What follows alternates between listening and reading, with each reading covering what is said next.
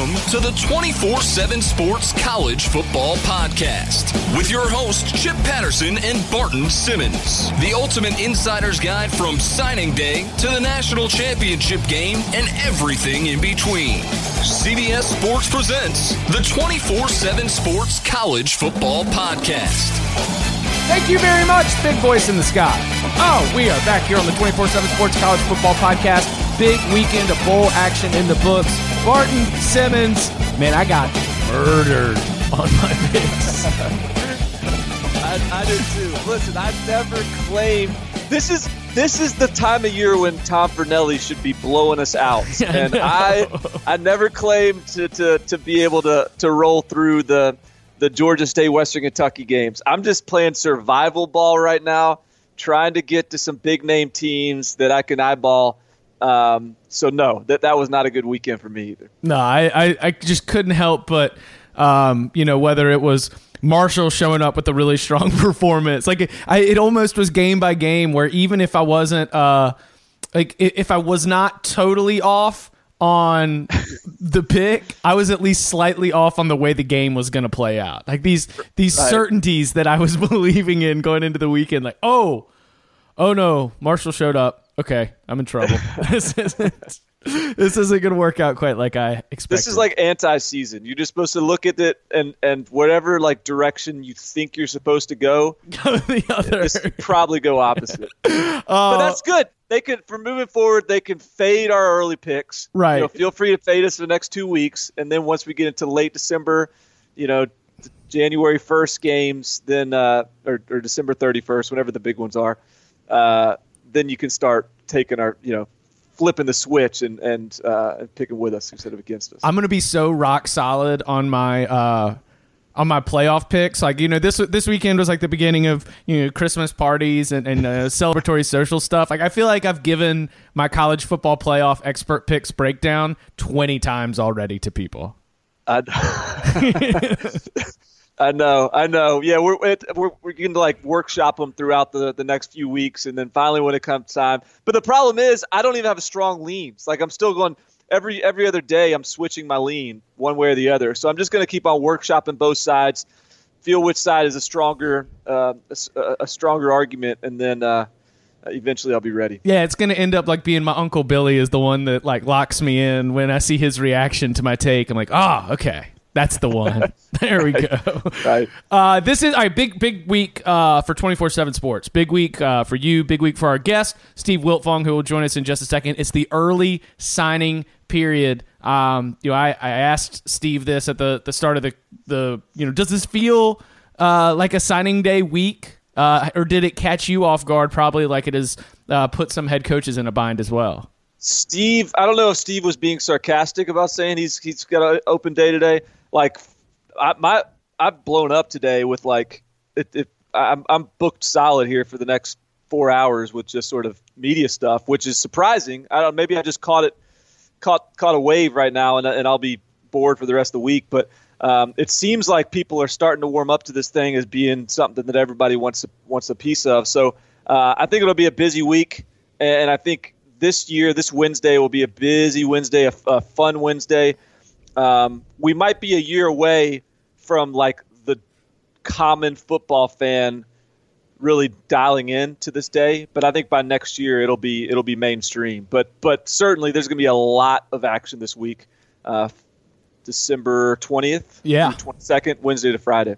You've got a good amount of content you'll be putting together too. You want to promo any of that?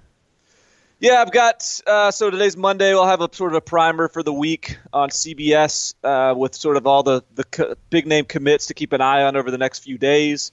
We'll have a couple other pieces over the course of the week on CBS. 24/7, man, there's going to be all kinds of stuff from me and Wiltfong and Brandon Huffman and Biggins and all the guys over on the 24/7 Sports team, and then obviously. It's just a great week to dive into the message boards and check out those VIP posts because it's all back channel communication these days. You don't get a whole lot of not a lot of like straightforward, no holes barred. Like the quotes from kids are there's not a lot of candidness at this point in the process. So you got to get on those message boards and figure out what's really going on. Get you that VIP so that you can get in there for the Rusty Mansell tidbits that he's got. Hey, follow the visits. That's right. It was a big visit weekend. News breaking right now. Justin Fields looks like after we talked about the quarterback position at Georgia, which now looks so different with Jake Fromm, and I even got some response to, I wonder what Georgia fans would take, the national championship, but losing Justin Fields, or getting Justin Fields, a player who can lead you to a national championship. It looks like he's going to be locking in with the Bulldogs for sure. Any reaction to that one? I mean, I'm not surprised, because that's just the way it's been trending. But right. Man, that's just amazing that that's happening. Like that this kid who's getting hit on by Jimbo Fisher, one of the best quarterback developers out there. Dan Mullen, who would be perfect for his skill set. He would start day one at Florida. Right, yeah, without question. Immediately. Like he would be thrown into, and he'd have a good, yeah. I'm with you. And then Willie Taggart at Florida too. State, where he would be a great fit for what Willie Taggart likes to do offensively. The fact that Kirby Smart has kept him kept the blinders on throughout all that and kept him committed is amazing, given what he's going to walk into. Because if Jake Fromm goes to win a national title, which is very possible, there's no way he wins that starting job next year. And so, man, that's probably the most impressive recruiting win I can remember in a long, long time. If that plays out as we expect, but who knows? We'll see we'll see the pen hit paper on Wednesday. All right, let's go ahead and throw to it. Steve Wiltfong from 24/7. Yeah. Just by the way, this Steve Wiltfong, my guy here, he is. If you've spent a day on the road with Steve, or stayed in a hotel room with him on the road somewhere, this dude's on the phone nonstop. He is the most connected, hardest working guy in the business. There's no staff in the country he can't call and get an answer from. So it's always good to get insight from Steve. Oh, bro, it is incredible. He got news about a commitment in the middle of this conversation. Honestly, yeah. If he goes silent, it's just trust me, it was worth it. All right, here's our conversation from just a little bit ago with Steve Wiltfong. And now it is our pleasure to welcome to the 24/7 Sports College Football Podcast, Steve Wiltfong, recruiting expert, 24/7 Sports. Steve, great to hear from you again. Obviously, you and Barton have had a long working relationship together, building the 24/7 Sports empire. I know you and I did some National Signing Day stuff in Fort Lauderdale a while ago. This is a busy time as we speak here on Monday morning, right just a few days away from the first early signing period in college football. Are you automatically in a national signing day? Are you trying to have a January, February mentality in December right now? Well, I think you have to, because this is the signing day now, in my opinion. I think we're going to see 80% of the entire class signed, 90% of the kids already committed to Power 5 schools signed.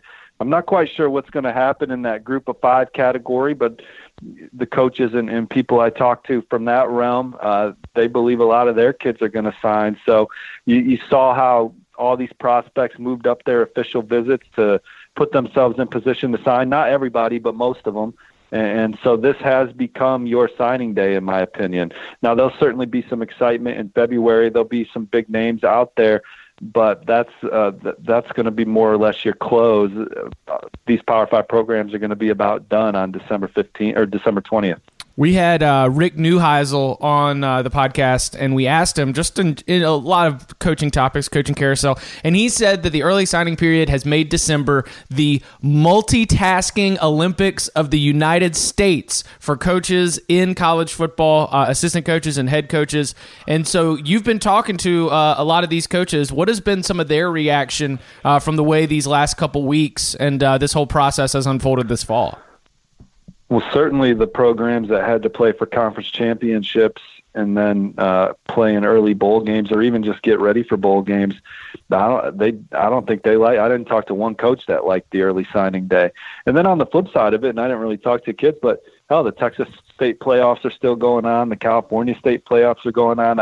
The early signing day, to me, college football did not need one, and they certainly did not need one in the middle of December, where there's all kinds of stuff still going on. And I understand that some folks have tweeted that these college coaches are well compensated to multitask, but they still have a job to do, and the timing of it is horrendous.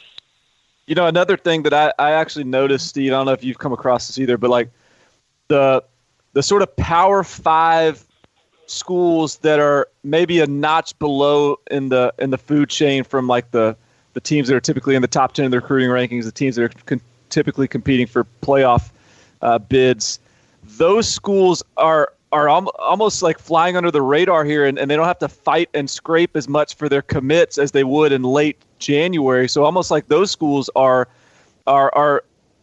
benefiting from this because the Power 5 schools don't know if they have to kind of go down to that next tier of kids on their list and try to poach from those sort of second-tier Power 5s. Is that something you've kind of come across too, Steve? Yeah, but I also think maybe that's because their top targets have also pushed up their decision timeline, so they're still hoping that they're going to land those big fish or there's those Plan A targets on their board.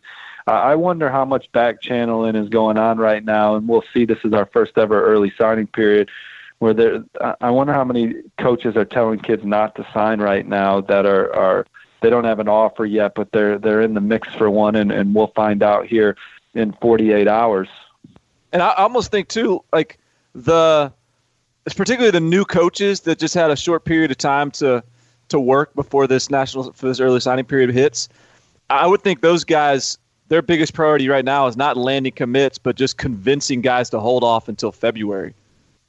But yet another reason why the early signing period, the timing of it was not good, because you get a Jeremy Pruitt who just gets hired or a Chad Morris who just gets hired, and they don't have any time to really work on this recruiting class where they would at least have had December and January to get to know a young man and then get them to come to campus in January and provide a potential opportunity. Plus, I just liked one date, Barton, where a kid was going to have all the information. So if he was committed to a mid-major program, there was going to be one date where he would know, even if it was in the final hours, hey, I'm going to get that Power 5 offer, or that less prestigious Power 5 kid, he was going to get that offer from In-State U or Dream State U.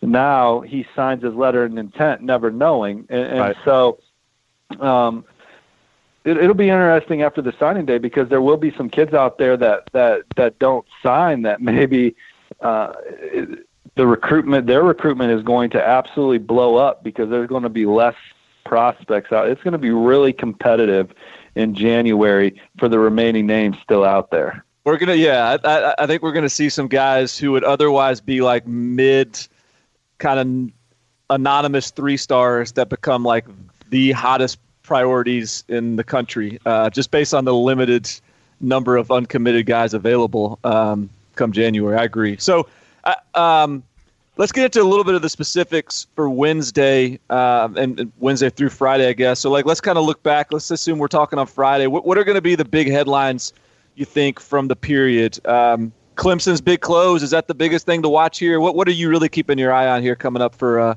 the next few days? Well, I'm excited to watch Clemson and Georgia down the stretch. They both are in on a lot of big fish.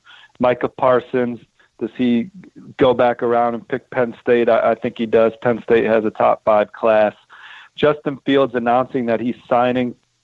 I'm so glad he did that, Barton. You know how it is down the street. You just want to cross off storylines so you can just move on to the next thing. And Justin Fields, I think it might have been Kip Adams who reported it, or someone reported that Fields was focused on his rehab and not focused on signing. And an answer like that, it just makes you think, all right, we're door open a little bit.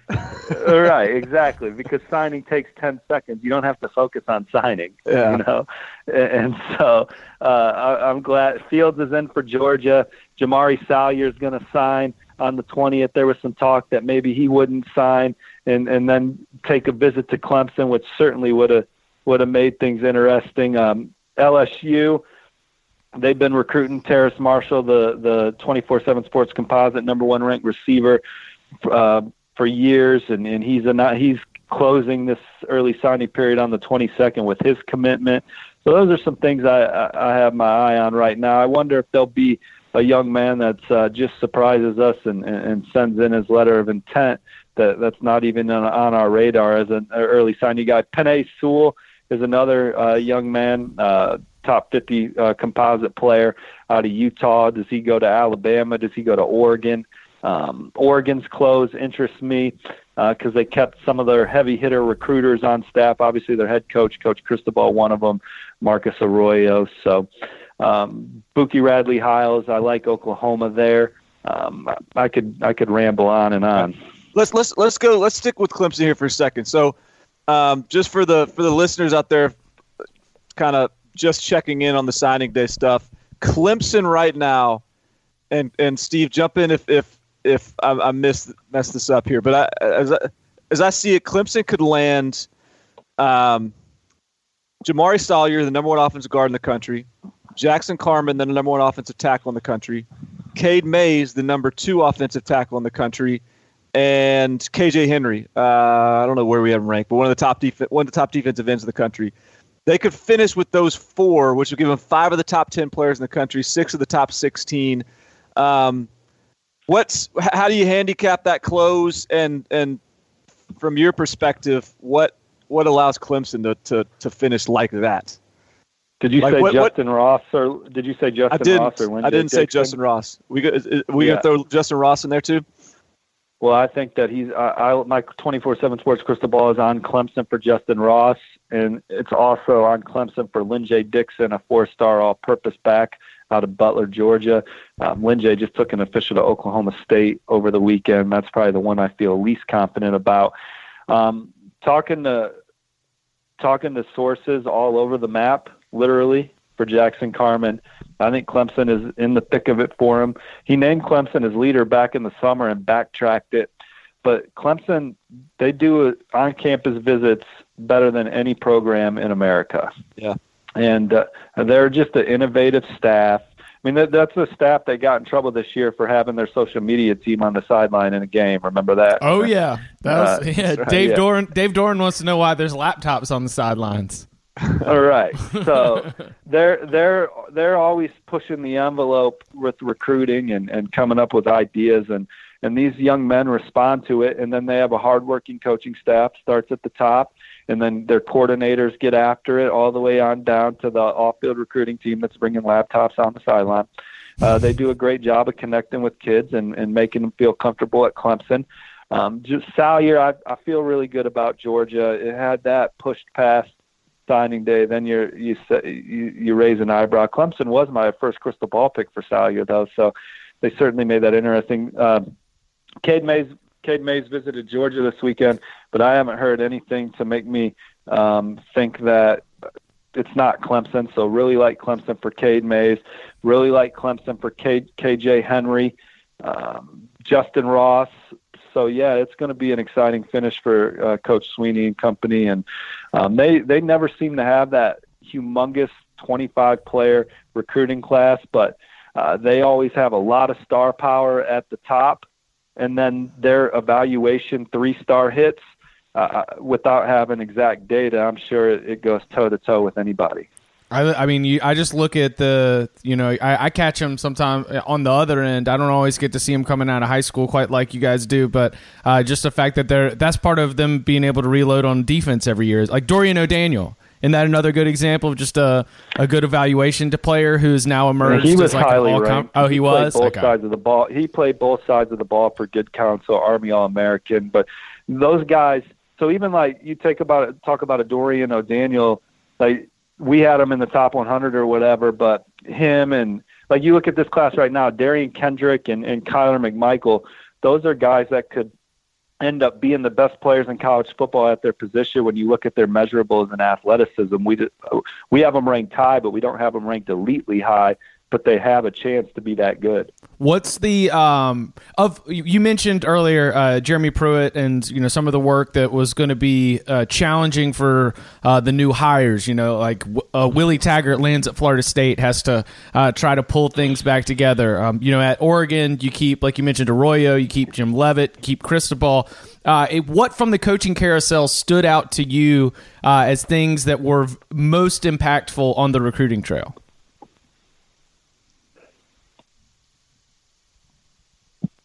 Steve? Yeah. Hey. Yeah, sorry about that, guys. Oh, yeah, no worries.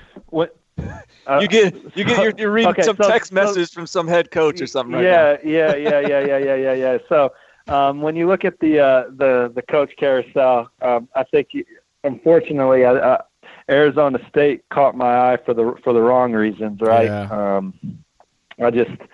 That one, I can't take my eyes off it, and I hope it goes well. But it's not, but it's not going well already. It's going very poorly. It's about as bad of a start as you could have hoped for there. All right. So Willie Taggart to Florida State, Oregon was in the top 5 of the 24/7 sports recruiting rankings. Florida State was always in the top 5 under Jimbo Fisher. I think from a recruiting standpoint, Coach Taggart's going to put more time and energy into recruiting. Jimbo Fisher's your old school closer type that does a really good job with his message in front of kids and all that. But Willie's going to be your 9-inning starter, your Clayton Kershaw type recruiter. So Florida State, big win on the recruiting trail there. Texas A&M, you get Jimbo Fisher, the name recognition, the star power. He's added some assistant coaches to his staff that'll pound the pavement for him and put it up on a tee for him to knock it out of the park there at the end. So you have to like that for Texas A&M in that regard. UCLA, Chip Kelly, Barton and I have talked about that. That's set up perfectly for him to be successful out there. And he's a lot more famous now than he was even at Oregon. So his name recognition amongst recruits would be up there in that top 10 or 15 with high school football prospects. I really think that Cristobal at Oregon and Pruitt at Tennessee, those guys are – I wrote an article earlier in the season that the closers are disappearing from college football as these new wave head coaches get in, these guys that are going to have their sleeves rolled up, connecting with prospects. From start to finish, Urban Meyer obviously being one of the first to do that as a head coach. Pruitt and Cristobal are going to be in that mold. Coach Dan Mullen, they didn't hire him at Florida to be a great recruiter. Florida's going to back into good recruiting classes with talented players every year. They just need to make sure they're evaluating well, and then Coach Mullen can do what he does as a coach, which he showed at Mississippi State. He's a pretty damn good one. Nebraska and Scott Frost, I didn't think recruiting was Nebraska's problem under Mike Riley. So they hire Scott Frost with his top-ranked offense at UCF. There's obviously a lot of excitement around his alma mater. I think that's a win for them as a football program. He's going to work hard on the trail. And his guys, they had a point. You saw how organized they are. A couple hours after being named the staff at Nebraska, the offers were going out. Adrian Martinez was their first offer, and now he's their quarterback commit. Arkansas, Chad Morris, he's a guy that helped build Clemson into what it is right now, and he was one of those good recruiters and evaluators. And you see it down at SMU. He wasn't afraid to do some fun stuff, be in a Roadhouse video with the social media team and do the mullet up and things like that. So I think he's going to be a fun, engaging recruiter for Arkansas, and he's got those Texas ties that'll help them. Oregon State, don't really know much about Coach Smith, just know that being under Coach Peterson, you probably can evaluate at the least. Yeah. And then Mississippi State, Coach Moorhead, he's a guy when you talk to the folks he worked with at Penn State and you talk to the recruits and the players, he's a very, very likable guy. He's got some strong leadership qualities. He was a guy that did what he was supposed to do in texting their top targets and staying in contact with their commits and top targets. And then he had a front row seat to watch another one of the country's hardest working head coach recruiters in James Franklin. So he knows what it takes at the top for schools to lure top 25 recruiting classes, and that's where Mississippi State's been, and I think Coach Moorhead will put the effort in to keep them there, and they're actually looking to put together one of the top receiver classes in this country. They don't even have a receiver coach, crystal-balled another top 247 receiver to them yesterday. The Bulldogs, they're going to Coach Moore walked into a pretty good situation on the field and going to bring in what looks to be a top 25 class in the Starkville. Steve, Who'd you crystal ball there? Devontae Jason? Is that who you? Yep. So you got Jason, Malik Heath, and then they got the Guidry kid, the number 1 ranked JUCO prospect. Those are some nice weapons to go with his dynamic offense, and then they don't have any question marks at quarterback. So Mississippi State, they have a chance to be one of the best offenses in the country next year. That's for sure. Well, and even as he gets his feet wet this year, and whether they close strong or not, if they have a pretty good year next year, which they probably should, 2019 is one of the best years we've seen in a long, long time in the state of Mississippi. So as long as they get get settled in before that 2019 cycle and have a good year as we expect, that could be a pretty good situation down there in Starkville.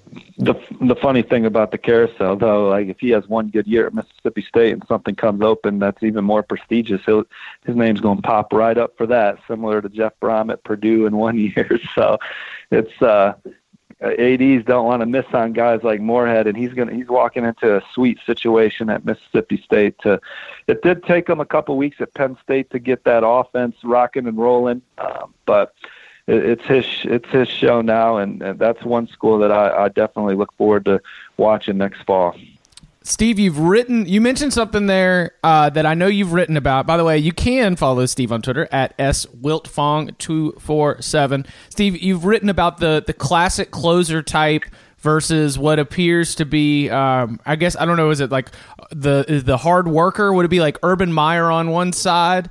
I guess what you were getting at there. Can you compare the two styles that there have been and how things have changed over time for the head coach? Because when you've talked about, you said Willie Taggart, he's going to be in there all the way through. Like, how have you seen that change for head coaches so that there's these two different styles where Jimbo Fisher, as the classic closer type, the results speak for themselves. He was making Florida State a player on National Signing Day, and the Noles were often rising on National Signing Day, getting a lot of these commitments. I just, your read on those different ways to approach it and how to be successful as a head coach.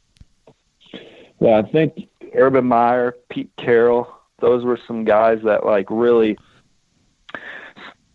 elevated the head coach's role in recruiting. Do you agree with that, Barton? Yeah. Those were kind of the first two to really take advantage of the text message rule. They put text message rules in place that other head coaches didn't want to work as hard as Pete Carroll and Urban Meyer, if I remember correctly. Now, that was when I was coming up in the business, and so I didn't scrutinize all the rule changes back then. But Urban Meyer, Pete Carroll, those were two of the first guys to realize, hey, if I work a little harder than my head coach peers, I'm probably going to get most of the guys I want. And because I'm going to have the relationship with the kid. And that's ultimately what recruiting still comes down to, is relationships. You see all the graphics and videos and stuff that go out on Twitter and social media, but it still comes down to the relationships and then proximity. Proximity plays a lot in that. But these younger coaches that kind of earn their way up the food chain also had to do it with recruiting wins and losses. So you're seeing a lot of these new head coaches. They were known as really good recruiters when they were assistant coaches. So they're not going to change what they've done to be successful now that they're at the top of the food chain. And so the Matt Rules and the PJ Flex and those guys, those are 9-inning guys. DJ Durkin at Maryland, he was a national recruiter of the year. These guys, these young new head coaches are in it from the beginning with kids, getting to know their top targets and building relationships with them. So I think you even see Coach Saban all the time. You talk about kids Skyping with Nick Saban. I think that you hear more about kids Skyping with Nick Saban than any other coach. So even he gets it in that regard. Now, there are some head coaches out there that still prefer to not recruit as hard as others, for lack of better words, but they're extremely good with their message when they get in front of a kid, and their school also speaks for itself. So you can still be a closer at some schools, but a place like Mississippi State, I think their head coach has to be more involved.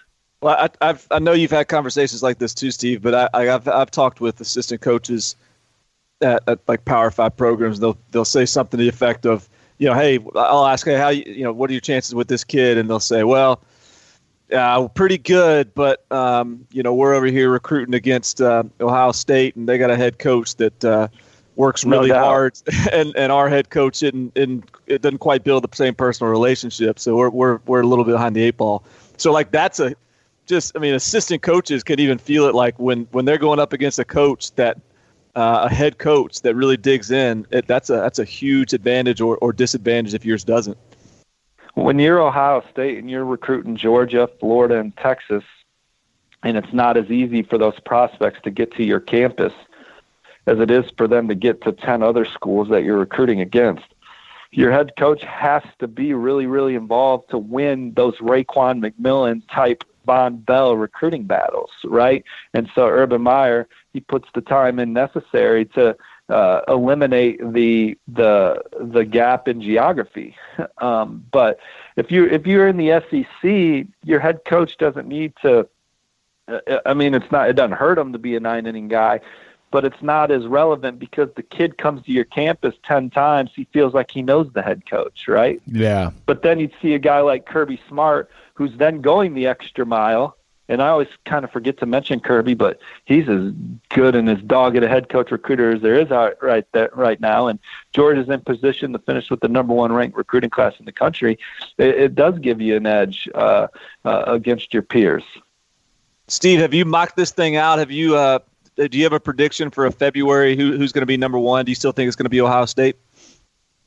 I do. I think Tommy Togiai was the recruit that really was the swing recruit that even if Ohio State loses Jaden Woodbay and Emory Jones, and it's looking like they'll lose both, I mess with it on the 24/7 Sports calculator, and I think even if Georgia has the perfect finish and Ohio State gets who they're supposed to get, I think they'll edge Georgia.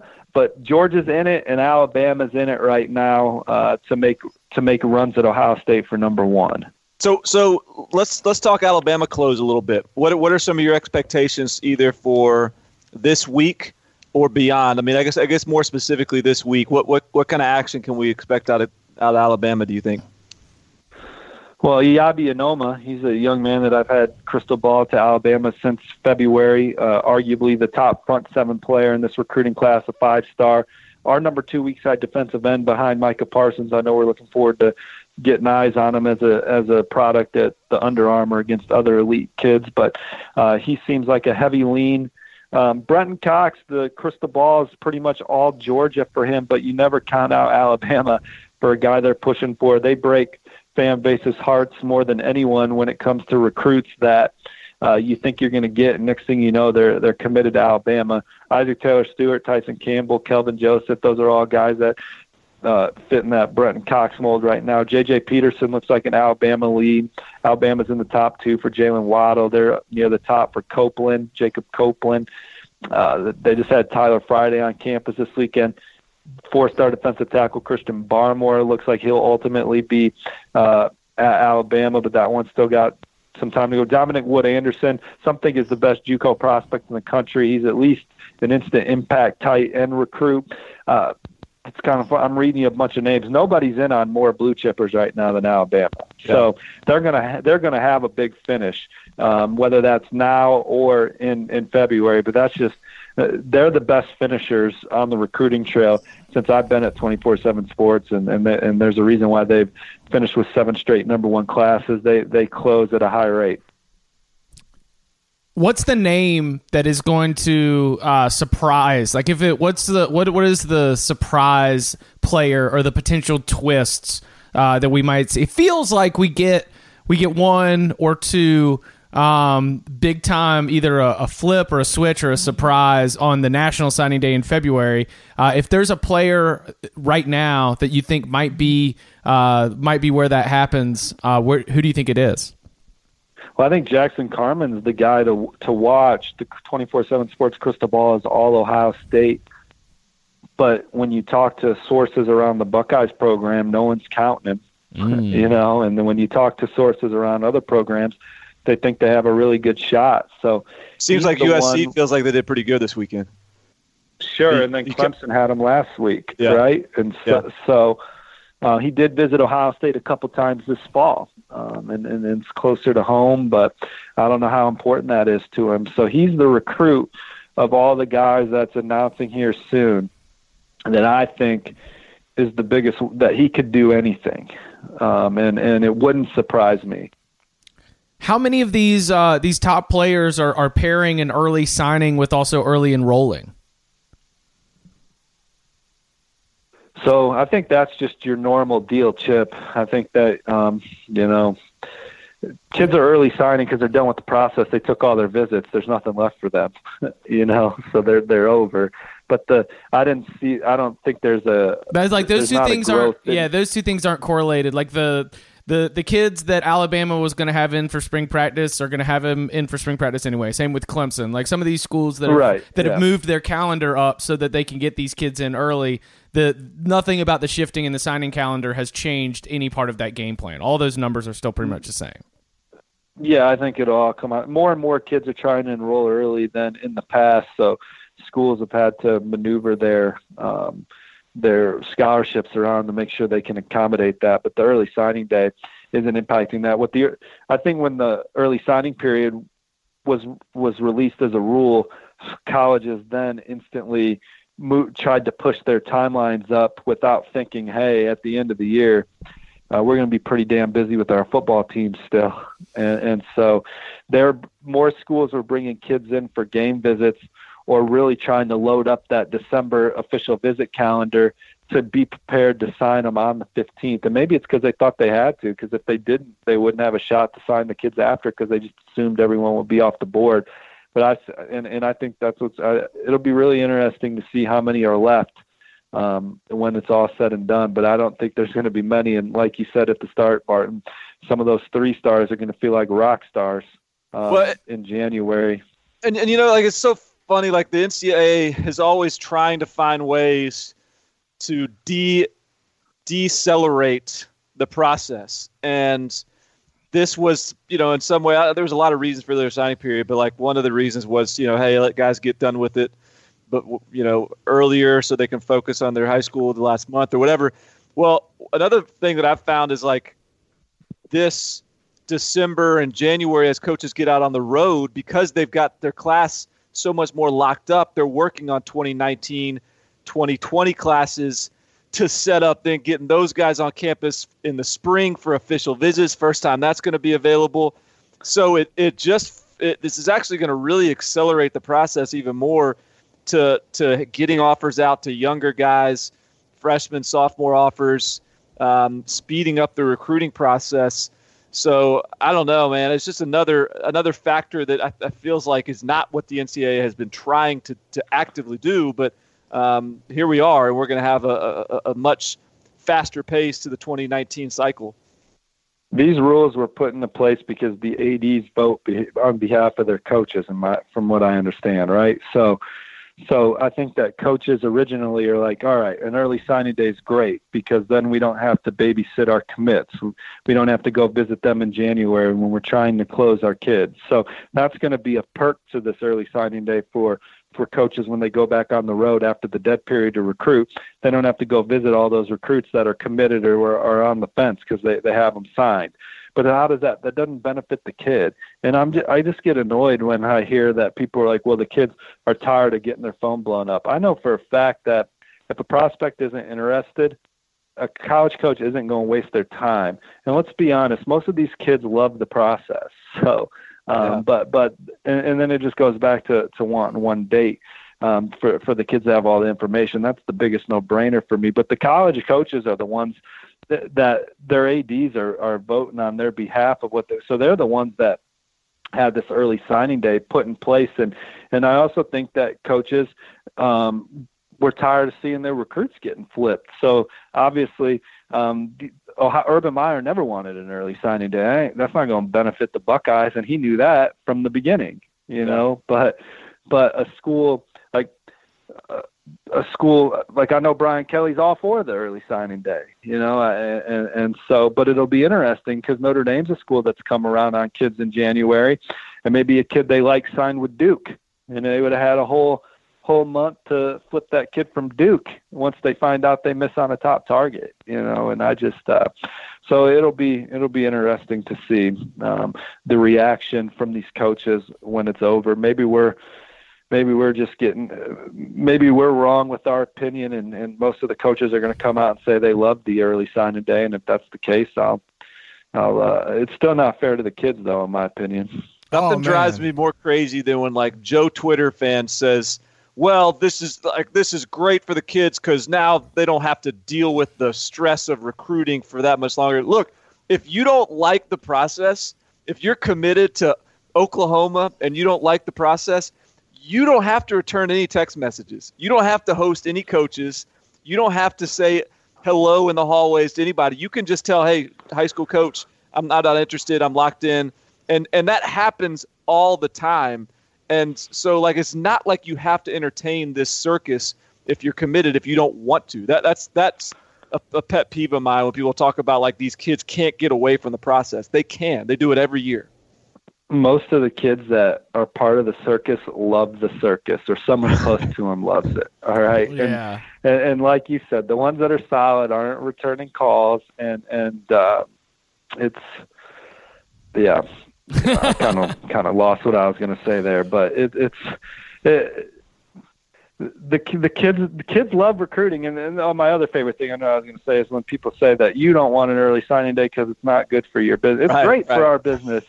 There's nothing better. Signing days. Right. Yeah. I mean, the more signing days, the better, man. I mean, what are you talking about? This is awesome. It's from a work standpoint. But for the kids, it's not good for them. I mean, all the new rules that are put in place in college football benefit the people that work in college football. All right, and that's fine. You work there, you're going to vote on your own behalf. We're putting in rules at 24/7 Sports. I want them to benefit Steve Wiltfong and Barton Simmons. But the one signing day was the most fair thing for kids, because then they knew, all right, this is the last day anyone can bullshit me. You're offering or you're not. Right? Yeah, 100%. I think that moving up the calendar so that we've got more 16-year-olds on college campuses is going to be a little bit interesting. But hey, those official visits, it's going to be. Look, you have $1 million head coaches. Now you have $1 million coordinators or high dollar. You don't get those jobs by not being an alpha male, right? And so you're going to have these parents or parents and kids going through the recruiting process for the first time, gets an early offer from a mid-level Power 5 school, and those coaches are going to say, hey, why don't you come take an official and come check us out here? Official burnt. Yeah, and then that kid's going to end up being like a 50 offer kid. He's already burnt one of his officials before he even knew he was a blue chipper. Yeah. That's a great call. Yeah. Great call, for sure. He is Steve Wiltfong. He is a must-follow on Twitter at @SWiltfong247. Of course, you can read all of his good stuff at 24/7 Sports. Steve, you're the absolute best. Thank you so much, and we look forward to following you all through the week. Gentlemen, your show is great. Thanks for having me on. Thanks, Steve.